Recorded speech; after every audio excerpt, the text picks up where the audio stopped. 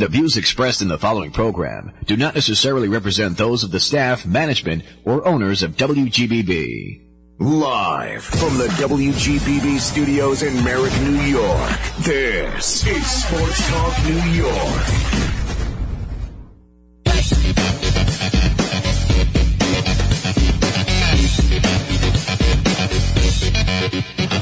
And welcome to Sports Talk New York right here on 1240 AM WGBB 95.9 FM. The Trez Man, Mike Trezor with you for the next hour, flying solo, and I do mean flying tonight. Brian Graves behind the glass for me. Mike Cadone not in studio tonight. Mike will be back with me in 2 weeks, but I have to tell you folks, it is January 15th, 2023, Sunday night, 9 p.m., and I am flying. That is because the New York Giants had their first playoff game in 6 years. A 31-24 victory out in Minnesota over the Vikings. It was an all-around terrific performance. A great game plan by head coach Brian Daboll, offensive coordinator Mike Kafka, defensive coordinator Wink Martindale. Terrific performance by everybody on offense and by defense. This was the first game in which the defense was completely healthy coming into this game. We got some big pieces back before this game. Xavier McKinney, who had been out for several weeks and was just on his way back, made some big plays down the stretch of this game. Julian Love, who's been solid all year. Dexter Lawrence up on the defensive line had some tremendous contributions. Thibodeau kicked in. All the guys on defense. Daniel Jones, terrific performance. We'll talk about it in just a few minutes. And the Giants now head to Philadelphia next week to take on the Eagles. And I will tell you, folks, you cannot knock this smile off my face. It's going to be there all week long. When you're like me, a longtime Giants fanatic, you long for these games.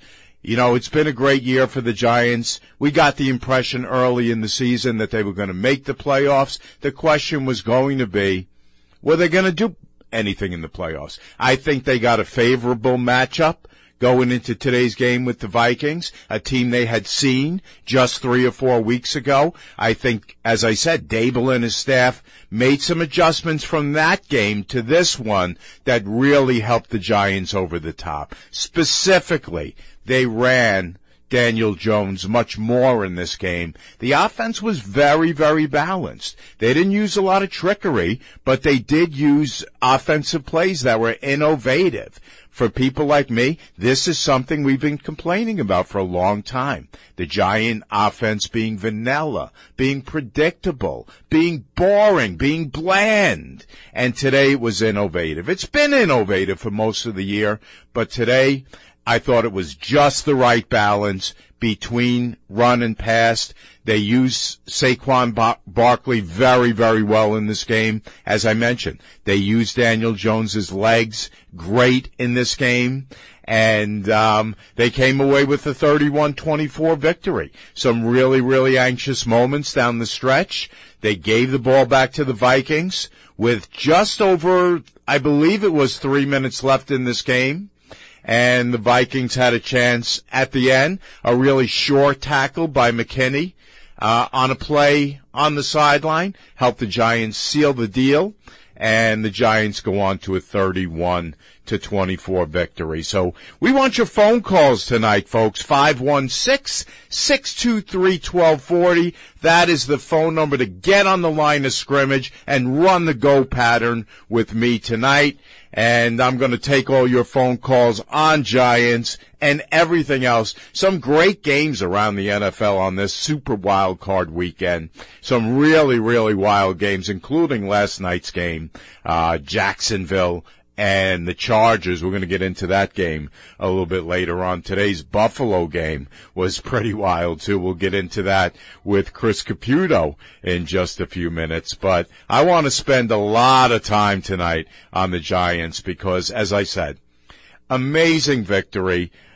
This was a team that coming into this game, we thought that the Giants could handle. What was making me a little bit nervous the week leading up to this one was that everybody was picking the Giants, and that was getting me a little bit panicky. I said, listen, if you're a Giants fan, okay, you're picking the Giants, but the rest of you folks, we don't want you. Get off our bandwagon. We don't want you picking the Giants. Pick the Vikings and send some luck our way.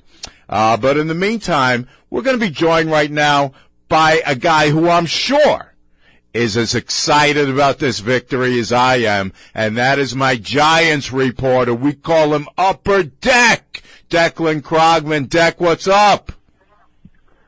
Trez, how we doing, man? Feels good to be here. It's great to have you, and it's great to be talking with you about a Giant playoff victory. What were your takeaways, Deck, from this win over the Vikings? Absolutely huge win, of course. None other than Daniel Jones put the team on his back. A historic performance. First player in NFL history to have 300 passing yards, 2+ touchdowns, and 70+ rushing yards in a playoff game. What really stuck out to me was Saquon 2 touchdowns, but only 9 carries. Daniel Jones 17 carries, 379 total yards, as I mentioned. Just an absolutely clean football game on both sides of the ball.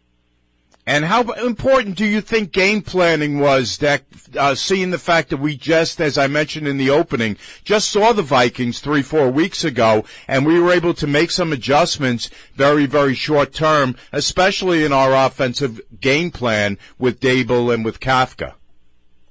Absolutely. Last time 3 weeks ago on Christmas Eve when the Giants and Vikings played, credit to the Vikings. Despite being the 31st ranked defense in the league, they made Daniel Jones a pocket passer. He was really honed in, completely in the pocket, did a good job throwing from the pocket. However, he was completely running today, not only able to throw from the pocket, but able to make all the throws on the field and running gritty on both sides of the ball, frankly. The Giants were able to defend and make adjustments after giving up a combined 25 touchdowns to 25 receptions, to TJ Hawkinson and Justin Jefferson last week, and now holding Justin Jefferson to 7 receptions, 47 yards, and 6.5 yards a catch, which was unbelievable for the best receiver in football. Yeah, to that point, I thought they made a really, really good point. It was Burkhardt and Olsen on the call, and they showed how the game plan was defensively. Martindale's game plan was to bracket Jefferson on just about every play, whether it was side to side or front to back. The Giants did that, and it really, really helped them out that all the guys in the defensive backfield were available and were healthy and played really well today.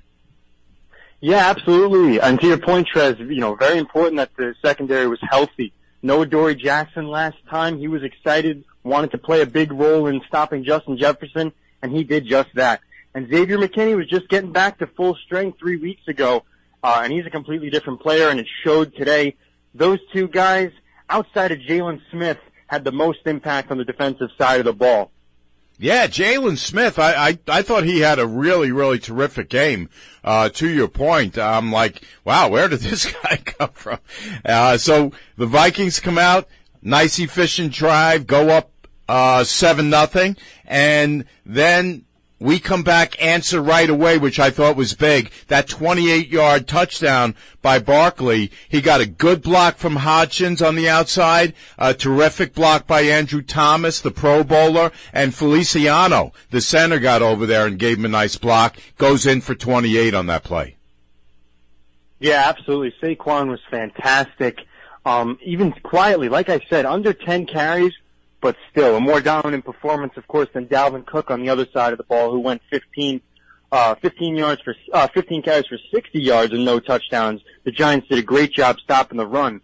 But even while throwing 35 times, just having that run there, it was surprising to see the Giants, frankly, put so much of a onus on Daniel Jones in the passing game. I thought they would rely a lot more on Saquon Barkley. But that just goes to show you that they have a lot of confidence in the guy that they're planning to pay. And it was on display today. The second touchdown to Hodgins, who, again, I can't say this often enough, Hodgins has been a great fine for the Giants. They picked him up in the middle of the season off the scrap heap. The second TD goes to him, puts the Giants up 14-7. At this point, Deck, Jones is 5 for 5 for an even 100 yards. Yeah, I mean, early on in the game, we saw Daniel Jones and Kirk Cousins having a perfect off, really. Just no incompletions. Kirk Cousins starting off 9 for 9. Daniel Jones, as you mentioned, started off 5 for 5, got up to 7 for 7, and then threw his first incompletion. But really what sticks out to me, you mentioned a guy like Hodgins really coming out of nowhere in this playoff game, having his 8 receptions for 105 and a touchdown.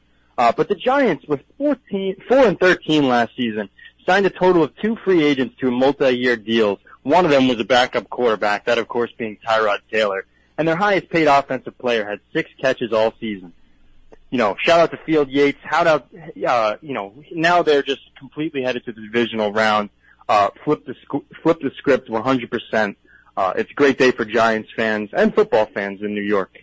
The only thing that kind of ticked me off in the first half was that play. I believe it was just before the half. The Giants are down on the goal line, set to go up 21-7. You have that illegal motion with 2 guys moving with Bellinger, and they have to settle for a field goal to make it 17-7. I really want to go up 21-7 at that point in time. But you know what? Bellinger, I'll give him the credit. He didn't put his head down. He came back, scored a TD later on in the game. And for me, that made up for that error right before halftime. Absolutely. Bellinger was just a fraction of a second early. And that's one of those plays, of course, that's unfortunate because while he was the lead blocker there and he was anxious to get out and make that play for DJ, really not much of an impact on the overall play itself. Should have been a touchdown for Daniel Jones. But, you know, the game evens itself out because on 4th and 1, that false start for the Vikings really changes the course of the game because they have to punt there on 4th and 6. Oh, absolutely. So Bellinger scores the TD. Love's interception gets called back. And on the last play of the third, you've got the Hockenson catch on 4th down. As you mentioned, with 13 minutes left, a 4th and 1, Vikings false start. And they have to settle for a field goal that makes it 24-24 at that point.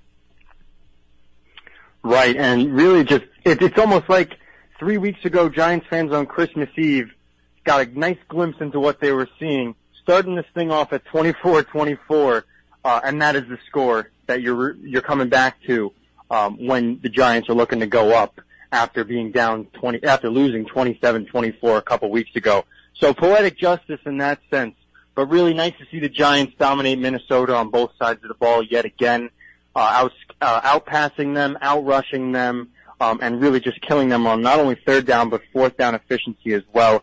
Overall, just a clean game on both sides of the ball. And of course, being a Giants fan, you can't avoid getting a little agita in these spots. So late in the game, you have the big drop by Darius Slayton. And Deck, it really killed me. I got to tell you, I thought all the Giant receivers right up until that point was so spot on. I mean, Richie James, Hodgins we mentioned, and even Slayton, all of them doing a really terrific job. Then with 3 minutes left in the game, Slayton drops that pass wide open, which would have ended the game. Right on top of that, you get the penalty call, the big penalty call, which quite honestly, I thought was absolutely ridiculous on Dexter Lawrence. Yeah, absolutely horrible call, not much there, but really just listen, a game that the Giants, despite it being tied the whole time, should have definitely been more in control while they remained in control down the stretch, not having to trail and definitely keeping the ball in their hands and making their own decisions. You know, the Giants really...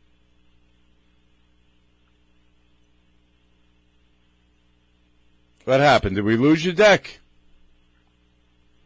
Hello, can you hear me? Yeah, that's better. Go ahead. Apologies, Trez. I lost you. I was done anyway. So you said the Giants really, and that was the last thing I heard. Right.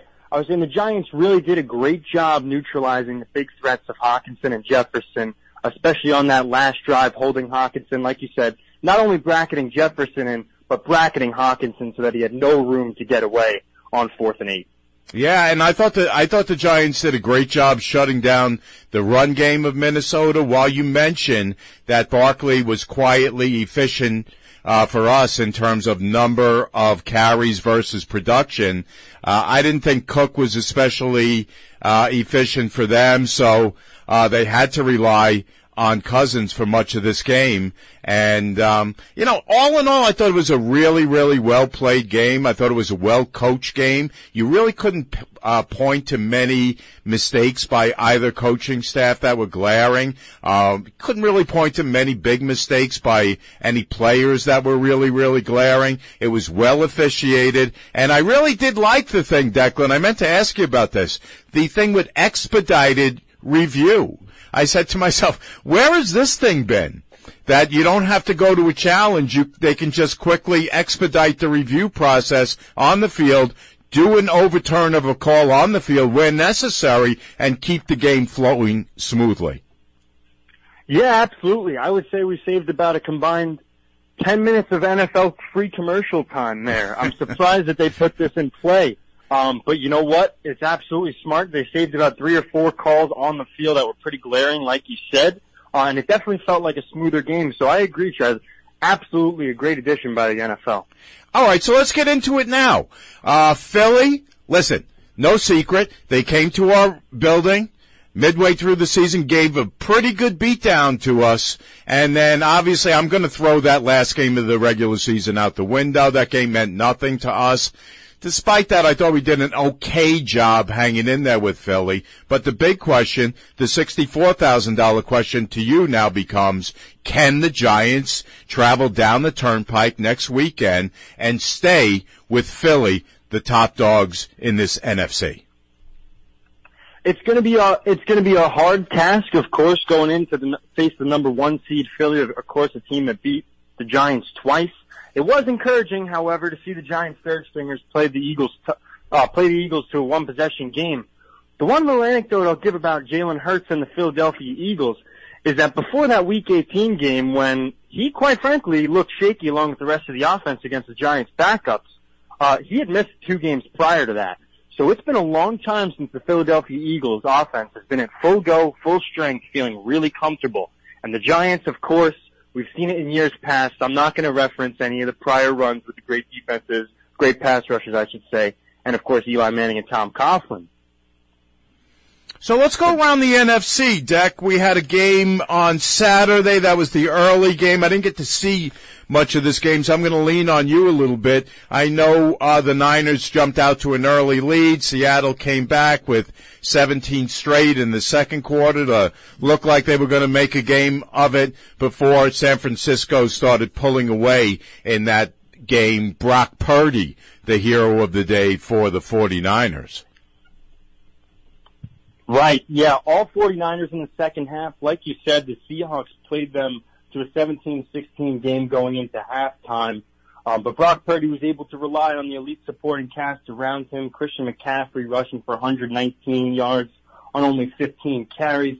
Deebo Samuel adding some touches out of the backfield as well and adding 6 receptions for 133 and a touchdown himself. A lot of weapons and a solid defense. Credit to the Seahawks for playing them tight in the first half, but just 2 teams in different classes, and that was on display. Yeah, Geno Smith, actually a good game, 25 for 35, 253, had a couple TDs, had a pick, has some, obviously, as we know, monster weapons, DK Metcalf, 10 receptions, 136, a pair of TDs. Listen, I think Geno Smith is a great story, I really do. Here's a guy, sort of discarded early by the Jets, who are still looking for a quarterback, and bounced around the league, paid his dues, backed up where he could, and finally found the right spot. I thought Pete Carroll and his staff did a terrific job with Geno, and he has nothing to be ashamed of. I think he's got that team going in the right direction. How about you? Yeah, absolutely. Big fan of Geno, what he's been able to do this year, breaking Russell Wilson's single-season record in his first year as a starter. And as you mentioned, Trez, bounced around the league with Eli Manning's backup, Phillip Rivers' backup, and of course for 3 years preceding him getting the starting role this year was Russell Wilson's backup. So that's 3 Hall of Fame level talents that he was able to sit behind for the last 5 years. He's very far removed from the quarterback that he was with the Jets not exactly learning from Mark Sanchez and Rex Ryan. So let's go back to San Francisco for a second. Can they make a run and get themselves to the Super Bowl this year with Brock Purdy at quarterback? You know, we see these stories every year, it seems like, Deck, of some guy that nobody ever heard of that comes out of nowhere and takes the reins and makes a run with his team. Can the Niners do that with Purdy? Yeah, absolutely. Like I said earlier, the NFC is wide open and the Niners are a real threat. Overall, that roster is just missing a quarterback. Pound for pound on both sides of the ball, that unit is by far the most talented roster, not just the NFC, but all of football. While they may not be the best team when you stack them up against the three powerhouses in the AFC, the 49ers can certainly get through the NFC. The big issue is really just like you said, Brock Purdy. Can he manage to not make enough mistakes and just keep playing his brand of football, game managing, relying on his Maserati of an offense around him to really take this team to the Super Bowl? It is a legit possibility when you look at the teams that they're going to have to go through. I know this is a giant day, but we haven't had you on in a little while, so I wanted to get to a couple quickies on the Yanks with you. A little hot stove we'll sprinkle in. So first of all, we got great news today. Frankie Montas is going to miss the first couple months of the season, but let's be serious for a couple minutes. Roldan, obviously, great acquisition. Still looking for a left fielder. What are your thoughts about where they go for a left fielder in this offseason? Well, the Yankees' main target for the outfield was Brian Reynolds. Right now, the Pirates are still asking for a Juan Soto-level package. And sources say it's going to take Anthony Volpe and Jason Dominguez to get the deal done. So huge asking price for a team that offered him a 5-year, $75 million contract extension, which obviously he turned down. But the 27-year-old outfielder put up impressive ranks the last 2 years, and the Pirates are really using the market to make him their chip, and rightfully so. Well, now that we talked about what we can do to get guys in here, let's talk about what we can do to get some guys out of here. What can we do to get Josh Donaldson off this team, please? Well, as you mentioned earlier, that's the real $64,000 question. I believe that's like a $20 million question in cap hit. But him and Aaron Hicks, right, the classic WFAN Yankee fan, is absolutely despising both of them. Believe me, if it was that easy to trade either of the two, they would have been long gone already. But managing that seven-year, $70 million contract that Brian Cashman gave out to Hicks in 2018 is nothing short of easy. Just like it was nothing short of questionable when they inked that deal in present time. Do you want to see one of the kids take over at shortstop, Peraza or Cabrera, or maybe even Volpe this year? And if so, how do we get rid of IKF? Well, you don't have to get rid of IKF because, at the end of the day, on a playoff team, he's a pretty solid bench bat, and he's got versatility. Not only can he play the infield, he can catch as well.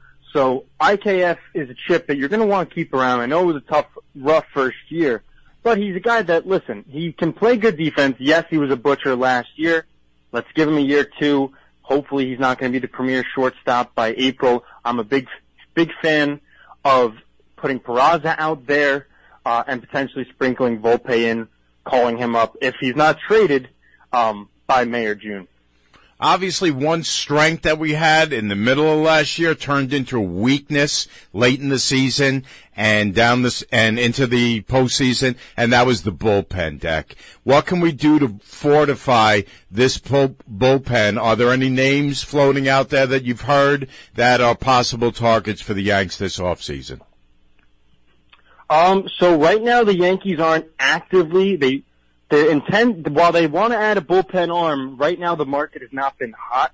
A lefty name that I love is Matt Moore. He's a guy that, failed starter for the Rays and Giants, found his way in the bullpen, kind of similar to how Oliver Perez did years ago, except the days of the loogies are over. He can give you 2 solid innings out the pen, and some really good stuff for a lefty-lefty matchup in Yankee Stadium. So he's a guy I believe the Yankees should definitely target. Let's go back to the Giants for just a couple minutes, finish up. I thought Thibodeau had some good plays. I thought he was getting held a lot. I was trying to zero in on him. And, of course, as I mentioned, Dexter Lawrence is always a monster on that defensive line. Julian Love, a nice game. Adoree Jackson played well. Xavier McKinney came up with the big play at the end. Who do you think were the defensive stars today? Yeah, the three defensive stars that stuck out to me was one, Jalen Smith with 6 tackles, was at an absolute great force on not only stopping the run, but even in pass coverage, he was great over the middle. Loved Jalen Smith today. And the two guys in the secondary that really kept Justin Jefferson. And despite TJ Hockenson having 10 receptions, played a big factor in making sure that the Vikings were not able to use their 2 core weapons to beat the Giants on defense. And that was Xavier McKinney and Adoree Jackson. They were big time missed. McKinney wasn't at full strength. Granted, he was on the field when the Giants played them on Christmas Eve. Adoree Jackson was missed when Justin Jefferson went wild over them. The key to that game was stopping the run and stopping Justin Jefferson. It came down to the wire, but the Giants were able to do that, and they were able to win. So those 3 guys really stuck out on the defensive side of the ball for me. Did Ojulari get hurt today? I thought I saw him going off, and I remembered them mentioning that he got shaken up and might not return. Yeah, Ojulari, we have a positive report on him. It's his thigh. He's going to go for tests tomorrow. The Giants don't believe there's any structural damage. They're optimistic that he can play next week. That's great. Declan, terrific job. You are the man, and I will talk to you soon. Mike and I will be back in 2 weeks, and we hope to pop you up then, all right? Thanks, Trez. Keep it up. All right. Have a great night. All right, folks, we're going to take a quick break, and we'll be back with Chris Caputo. We'll hear what he has to say right after this on WGBB Sports Talk New York.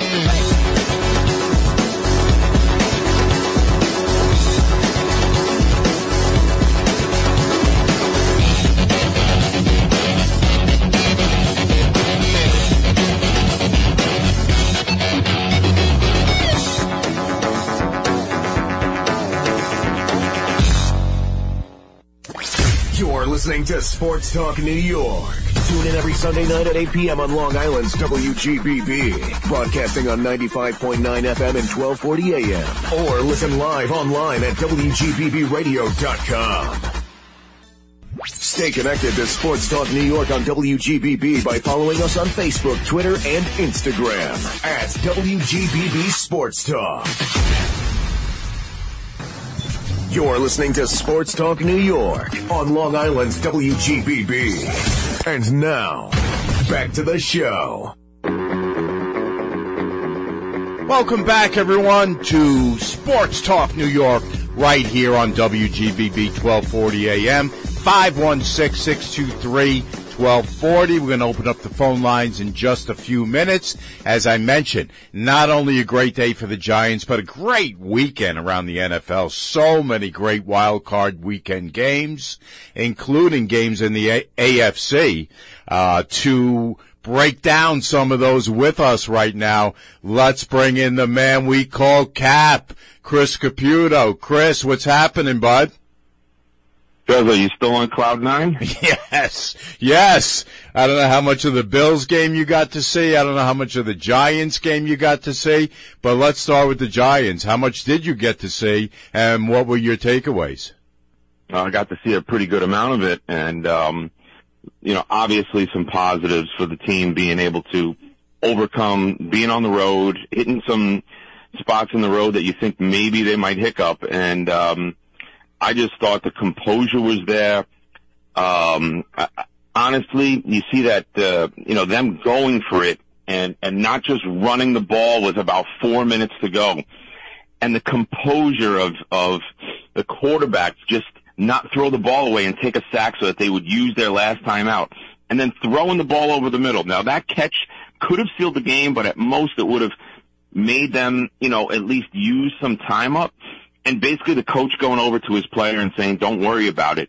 And the defense just finding a way to pull it out as opposed to, hey, here we go again. And roughing the quarterback that maybe wasn't roughing the quarterback. You thought things might not go their way.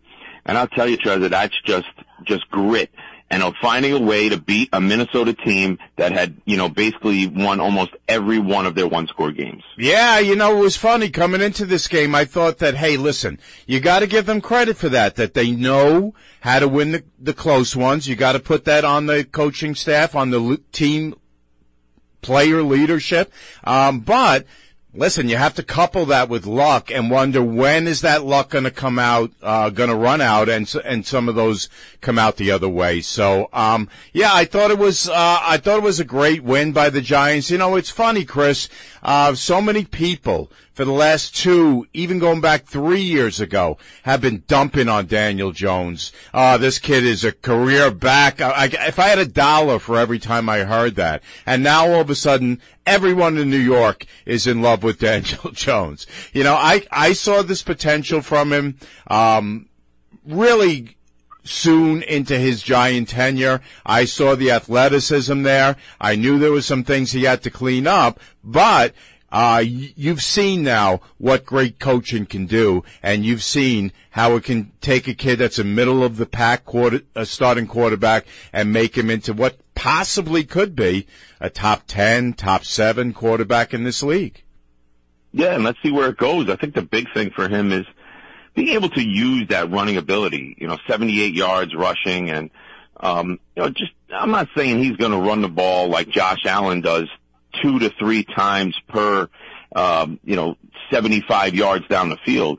But to be able to have those legs and be able to use it definitely helps. And I think his percentage of throwing the ball 15, 20 yards down the field into somebody's hands has gotten so much better. And obviously the biggest thing is the turnovers. Keeping the turnovers low has given the Giants a chance to win every game. And I think you should be excited when you're going into Philadelphia and basically you played with backups last week and, you got some positives out of that. You got a shot next week. I want to get into the Bills with you, Chris, because I know you follow them closely. Up 17-0 today. I was sure that the Miami Dolphins, a warm-weather team playing in Buffalo in a game in the 20s with a third-string quarterback, were going to fold up the little tent, throw it in the back of the SUV, get on I-95 and head south, And I got to give them a ton of credit. They came back. They gave the Bills all they wanted in that game. Agreed. And I think Buffalo kind of handed some of the game back to Miami at times with fumbles and 2 interceptions by Josh Allen. You look at the numbers, and playing with a third-string quarterback, he didn't play that well, but he kept his composure, and he was only 18 for 45 with 220 yards. But he also threw 2 interceptions. But that Miami defense just basically said, we're going to bend, but we're not going to give. And it did definitely keep him in the game. And I think that you have to give him credit. But you got to also remember, Miami did play well against Buffalo in the other 2 games, and part of those games were played with a backup quarterback. So Miami hasn't been horrible. I just think they weren't going to be able to score as much, and they did find a way. Yeah, that was crazy, that game. That really was. I give Mike McDaniel a ton of credit. Skylar Thompson, like you said, he didn't play great. He did enough to keep them in, but that Miami defense, they forced Buffalo into, I agree with you, a lot of just missed. Just missed on that touchdown. It got called back. Just missed on that play. The guy ended up dropping it. It got reviewed. It got, so, but as that game went on, you saw the Bills getting really, really tight. I said, boy, oh boy, if they ever lose this lead this late in this game, this is going to be a stunner. Yep. It definitely would have, hurt people who thinking, hey, this is the best team in the AFC, going to possibly, make this big run. Definitely would have been tough. And they gave up 7 sacks. Miami's defense isn't that good, but to allow yourself to get sacked 7 times, I believe Buffalo fumbled the ball about 4 times. Maybe only 1 was recovered by Miami. But to throw 2 interceptions, fumble the ball 4 times, allow your quarterback to get sacked 7 times, that's a problem there. And Miami really, they had a lot of offensive problems too. They were playing with a backup running back, I believe a third-string guard, another guy who had 4 injuries that he was trying to mask. And, it's tough, but when it all comes down to it, Josh Allen is going to, his big targets, which are Stephon Diggs and Davis, both, made 6 and 7 catches for 114 and 113 yards.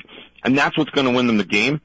And I know you don't want to look forward too much, but, there's a good chance they're going to play, Cincinnati. If not, they'll play Jacksonville in the next game.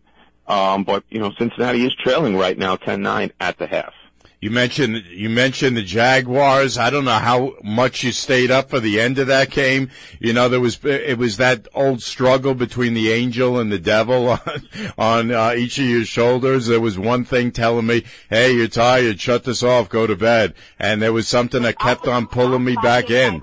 Jaguars down 27-0 late in the second quarter of that game, end up winning 31-30. Amazing game. How much of it did you see, and what was your reaction, Chris? I turned some of it off, and then I kind of see what's going on, and I was like, I got to get back and figure out what's going on. So, 27-0. I did see the touchdown before halftime by your old friend Evan Engram, who's all of a sudden, Tony Gonzalez. I mean, I don't know where his newfound resurgence came from, but he stunk when he was on the Giants. I couldn't wait to get rid of him. Yeah, absolutely. And, they're down 27-0, and Trevor Lawrence throws 4 picks in the first quarter. I know. You're basically sitting there going, they're done.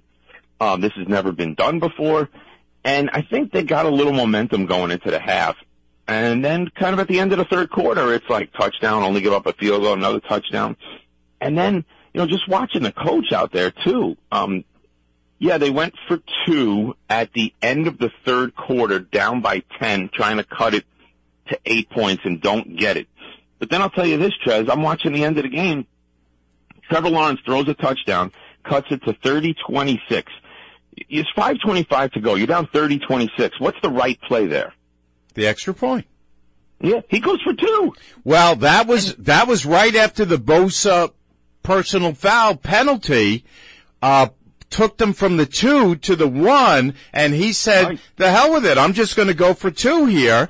He runs the quarterback sneak, he makes it 30-28. I said the same as you. I said, oh my God, what is he doing? This guy is an imbecile. And he comes off looking like a genius. He goes down by 2, and shuts them down, comes down, and ends up looking like an absolute genius. And I got to tell you, Brandon Staley, he got, I don't love Peterson, but Peterson coached circles around Staley in that game. Oh, absolutely. Just think about, you could take, the old Saints coach and put him in the Chargers job, tomorrow. I think Sean Payton will be the next coach in Los Angeles, because that was an absolute collapse. Yeah, and you know what made it worse, Chris, is that San Diego, after that big lead, couldn't run the ball. And you have Justin Herbert, who's short on receivers because Brandon Staley let Mike Williams get hurt in the season finale, which I thought was absolutely ridiculous, almost coaching malpractice. I mean, he should be fired just for that. And that's why they let Jacksonville back in that game. And they had the late game. They already knew their fate. There was no need for him to play in that game. I mean, there's a lot of things wrong with the NFL. The calls that went in the one game to kind of allow the Seahawks into the playoffs. If you go back and look at that, that's bad. And then you still had teams going out there playing hard. But that coach, absolutely, job security is an issue. The other thing is I thought that, I was watching early on waiting for Travis Etienne to run the ball out wide. But once you turn the ball over so much and you're down 27-0, you got to go back to the air. But he did play a big role down the stretch and made some nice plays, caught the ball, brought it all the way, I believe, to like the 10-yard line to set up that last field goal. And think about it this way. I mean, this team, I believe, has now won 8 games in a row. You talked to Declan a little bit about, can a team like this make a run? That was their 6th consecutive game and fifth at home, and all 5 have come from behind fashion. So, this is a team that I think is dangerous. They could go in there and be down 15 and not be out of the game.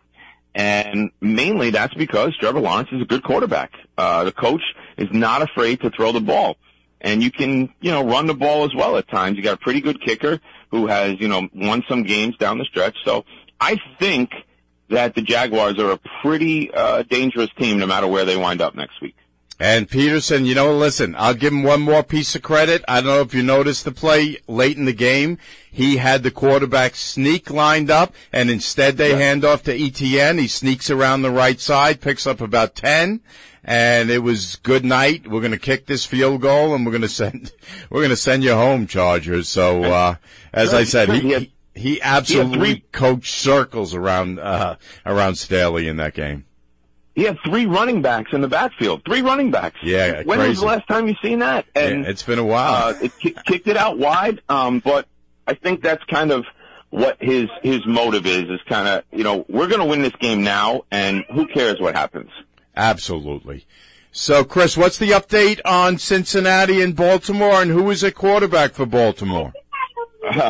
Baltimore was going with the second-string quarterback. They just started the third quarter, and they're up 10-9. So you know what it is with the Ravens? They will sit there and say to you, we'll allow you to beat us from your end zone all the way to like the 20, and then all of a sudden their defensive coordinator puts the clamps on. So Burrow is 14 for 19 with 1 touchdown, but they can't score a touchdown. Everything is a field goal. So they did get a touchdown. They missed an extra point. And Justin Tucker made a field goal right before the half. So the Ravens are up 10-9 with Tyler Huntley as their quarterback. Wow. All right. Thank you, Chris. We'll talk to you in a couple weeks, man. Okay, I appreciate it. I know we don't really need much Mets talk, but my 1 cent on Carlos Correa is just let him go. Yeah. I mean, at this point, you just got too many issues, and I think for the Mets, they just need to move forward with what they have, and if they can get themselves one more piece, so be it. But that was a big saga that we could have talked about every week for about the last month. I know, but, the problem with that was that we weren't on for the last month, and the other problem with that was, the longer that thing went on, the more and more convinced I became, and I'm sure you did too, that Correa was never going to play for the Mets. No, I think, they probably used the same doctor that the Giants did, so they knew that he was got some damage in the long run, and the Twins don't care. They knew he was on their team last year, and they put some stuff in there that says, hey, we can get out after 6, we can get out after 7 years. But I think Steve Cohen is a good money man. He didn't make billions and billions of dollars just by throwing it out there, and I think he wanted to make a wise investment. He would make an investment, but he wanted to make a wise one. So just a interesting turn of events there. Appreciate it, Cap. Talk to you soon. All right, let's go Giants. Thanks, man. 516-623-1240. Folks, it's time to hear from you. Did you watch today's Giant game? What did you think about it? What was your reaction? Did you expect Big Blue to win this game? Do you think they have a chance in Philly? What type of chance do you think they have? But I got to tell you, it has been a crazy weekend of football. You still have tonight's game to go, and you still have a game tomorrow night. You still have the Cowboys traveling down to Tampa to take on Tom Brady and the Bucs. And I think that one is going to be very, very interesting. I don't know what's going to happen, but I'll tell you, it is really a lot to ask me, a Giant fan, to root for the Cowboys, but I am so sick of Brady that I do not even want to see him again. I hope the Cowboys go down to Tampa, put a good whooping on Tom Brady, and we'll see what happens with that. But let's go to the phones and welcome in a caller. Let's go to Joe from Belmore. Joe, what's up? Hey, Trez.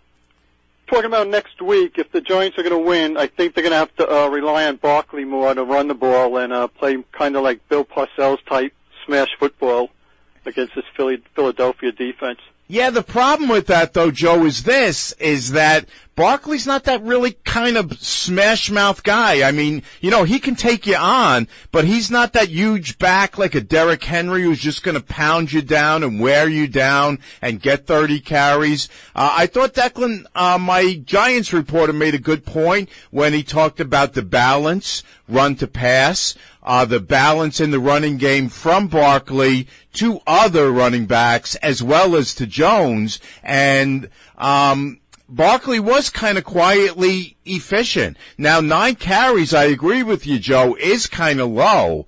I'd like to see him get maybe 15 or so, but I like the game plan offensively the way it was today. I thought it was a good balance between run and pass. I thought they got everybody involved. They got all the receivers involved. They got Bellinger involved. They threw to Barkley. They ran the ball with Barkley. So I agree with you, and I also disagree with you. Let me ask you, Joe, what kind of chance do you give the Giants down in Philly? Well, if it becomes a shootout, I don't think the Giants are going to win. That's why I think they should give it to Barkley more, which will open up the passing game when needed. And the Philly defense is much better than Minnesota, and that's why I don't think they're going to pass as well as they did this week. All right. Listen, Joe, thanks a lot for calling in, man. I really appreciate it. You got it, Trez. I will talk to you soon. Okie doke. 516-623-1240. Got time for a few more phone calls, folks. Give me a buzz tonight, and we will stay on the football for a few minutes. Chris and I were talking about that game, the Jaguars game. Boy, I'll tell you, I'll bet you a lot of people shut that game off and went to bed last night. As I mentioned, Jags down 27-0 late in the second. They come back to win it 31-30.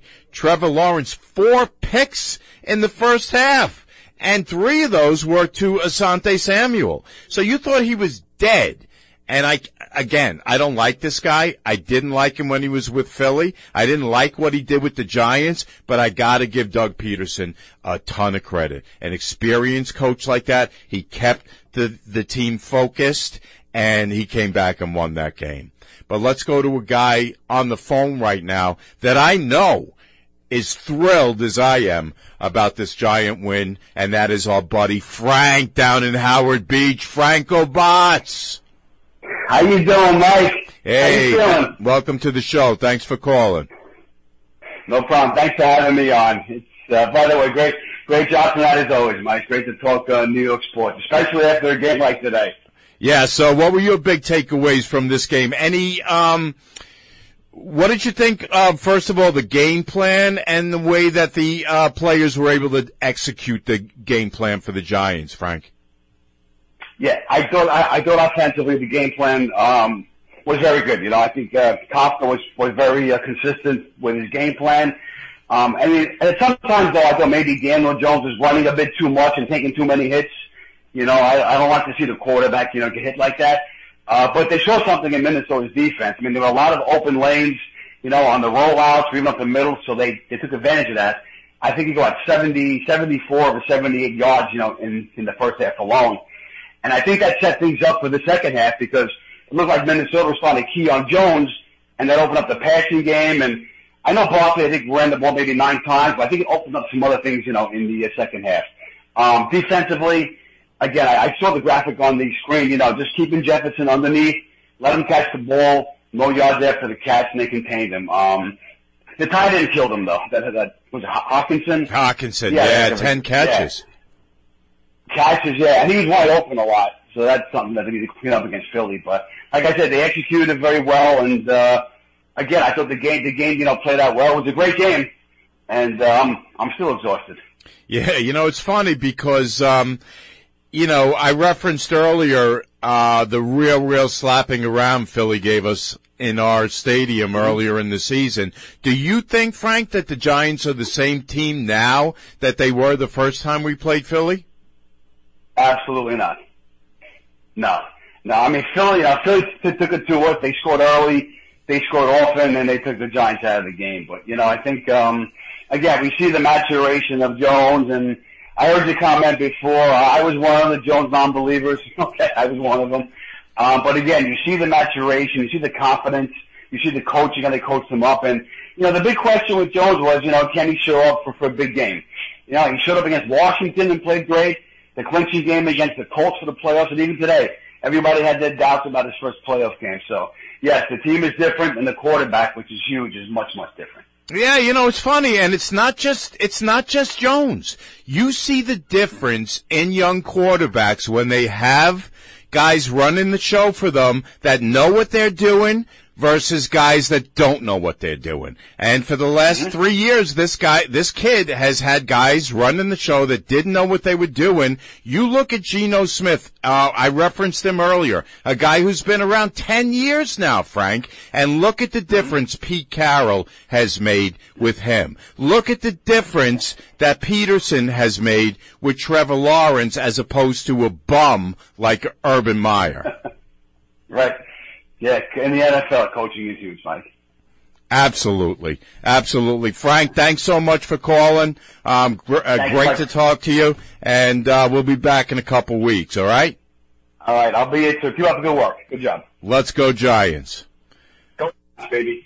All right, folks, got time for a couple more calls. Give me a buzz, 516-623-1240. Let me know what you thought of the Giant game today, any of the football games we saw this weekend, or even if you want to talk about tomorrow night's big Monday night first playoff game on a Monday night. And I'm looking forward to that one. The Cowboys travel down to Tampa to take on Tom Terrific, and I'll tell you, boy, I am tired of Brady. I really, really am. Giants, as we mentioned a couple times, travel to Philly next week. Hurts has been hurt. I don't know how effective he's going to be. Philly is obviously not the same team that they were earlier in the season. Giants are clearly not the same team they were earlier in the season. So we'll see what happens in that game. What else is happening in New York sports? We've got some hockey happening. Rangers have been on a good streak lately. Islanders have been kind of chugging along, up and down. Nets have been rising toward the top of the Eastern Conference. We'll take a look right now. Rangers at 55 points. Second in the Metro Division. Islanders at 49. Fourth place in the Metro Division. In terms of the NBA locals, Nets right now 27-14, lost today. And in second place in the East, Knicks 25-19.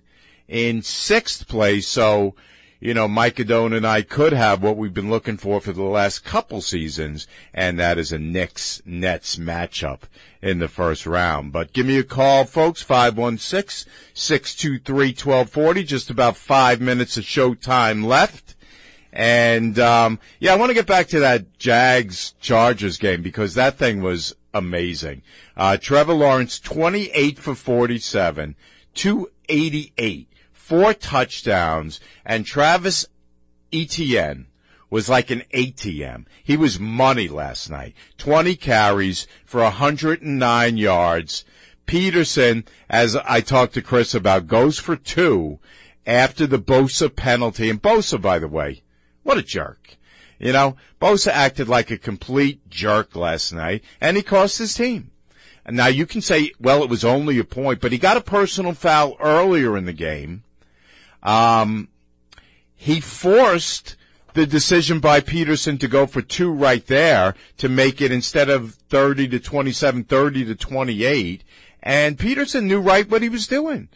And this, folks, Brandon Staley playing Mike Williams in Week 18 in a meaningless game was exactly why I did not want Barkley or Jones playing in the Giants season finale. Listen, if you win your division and you know you have that number 1 seed locked up and you have that week off, if a guy gets banged up, you've got 2 weeks to get him healthy before you need to get to play again. But if you're a wild card, and especially a wild card team who's locked into their playoff seeding, and you play your guys on week 18 in a game that is completely meaningless for you, you are an idiot. And Brandon Staley, I'm sorry, I know he's a young kid. I don't mean to beat on him. I don't want to see anybody lose his job. But honestly, he deserves to lose his job for that reason alone. He could not stave off the Jaguars in the second half of that game because he had no receivers. And he couldn't run the ball. It was absolutely ridiculous. So let's go back to the phones. We will take a call. We got Doug calling from California. Sir. Doug, how are you? Sir. I am the biggest Giant fan that you have ever met. This team is a better team than the Eli Manning team. I'll tell you why. I coached the New York Giants through Jim Fossil. I hung out with everybody. Just start naming people. They were better players, but they were not a better team because Daboll has taken control. Had Coach Coughlin given Eli Manning and his team proper plays, they would have gone so much farther, and you know I'm telling the truth. Many of their games that they lost were by 1 or 2 points. And the reason is penalties. They would give the good plays to the wrong people or the wrong people to the good plays. This team here has not been doing that. Even think about the game last week against Philadelphia. They had our third and fourth string. Had they put Taylor in there, they would have probably won that game. And if you watch the replays, minus the stupid bungle of the missed field goal, that should have never happened. You don't put a tight end 2 or 3 feet back, have them come out slow, and then the holder threw slow. They just were slow. This team today, they got all their starters back. This team is going to beat Philadelphia. They're going to go on, and they're going to possibly beat. They have a good chance of beating the 49ers because of their defense. They've got some plays they haven't even tried. Wow, that's a bold statement, Doug. I appreciate that, man. Yeah, hey, listen, there's no way you can be as big a Giant fan as I am for as long as I am and not believe in this coaching staff. I agree with everything you're saying in terms of the innovation of the coaching staff. I thought they called a great game today. I thought they were terrific. Doug, I'm up against the end of the show. I appreciate you calling me. Keep on listening. Keep on calling. Call anytime. And I really do appreciate your input. Thank you, my brother. Thank you.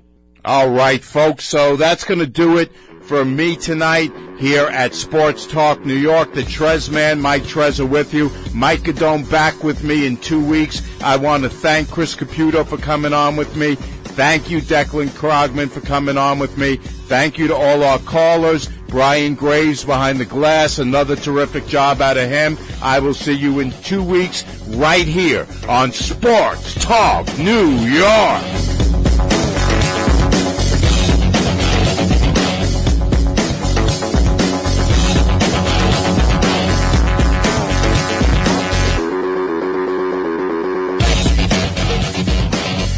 The views expressed in the previous program did not necessarily represent those of the staff, management, or owners of WGBB.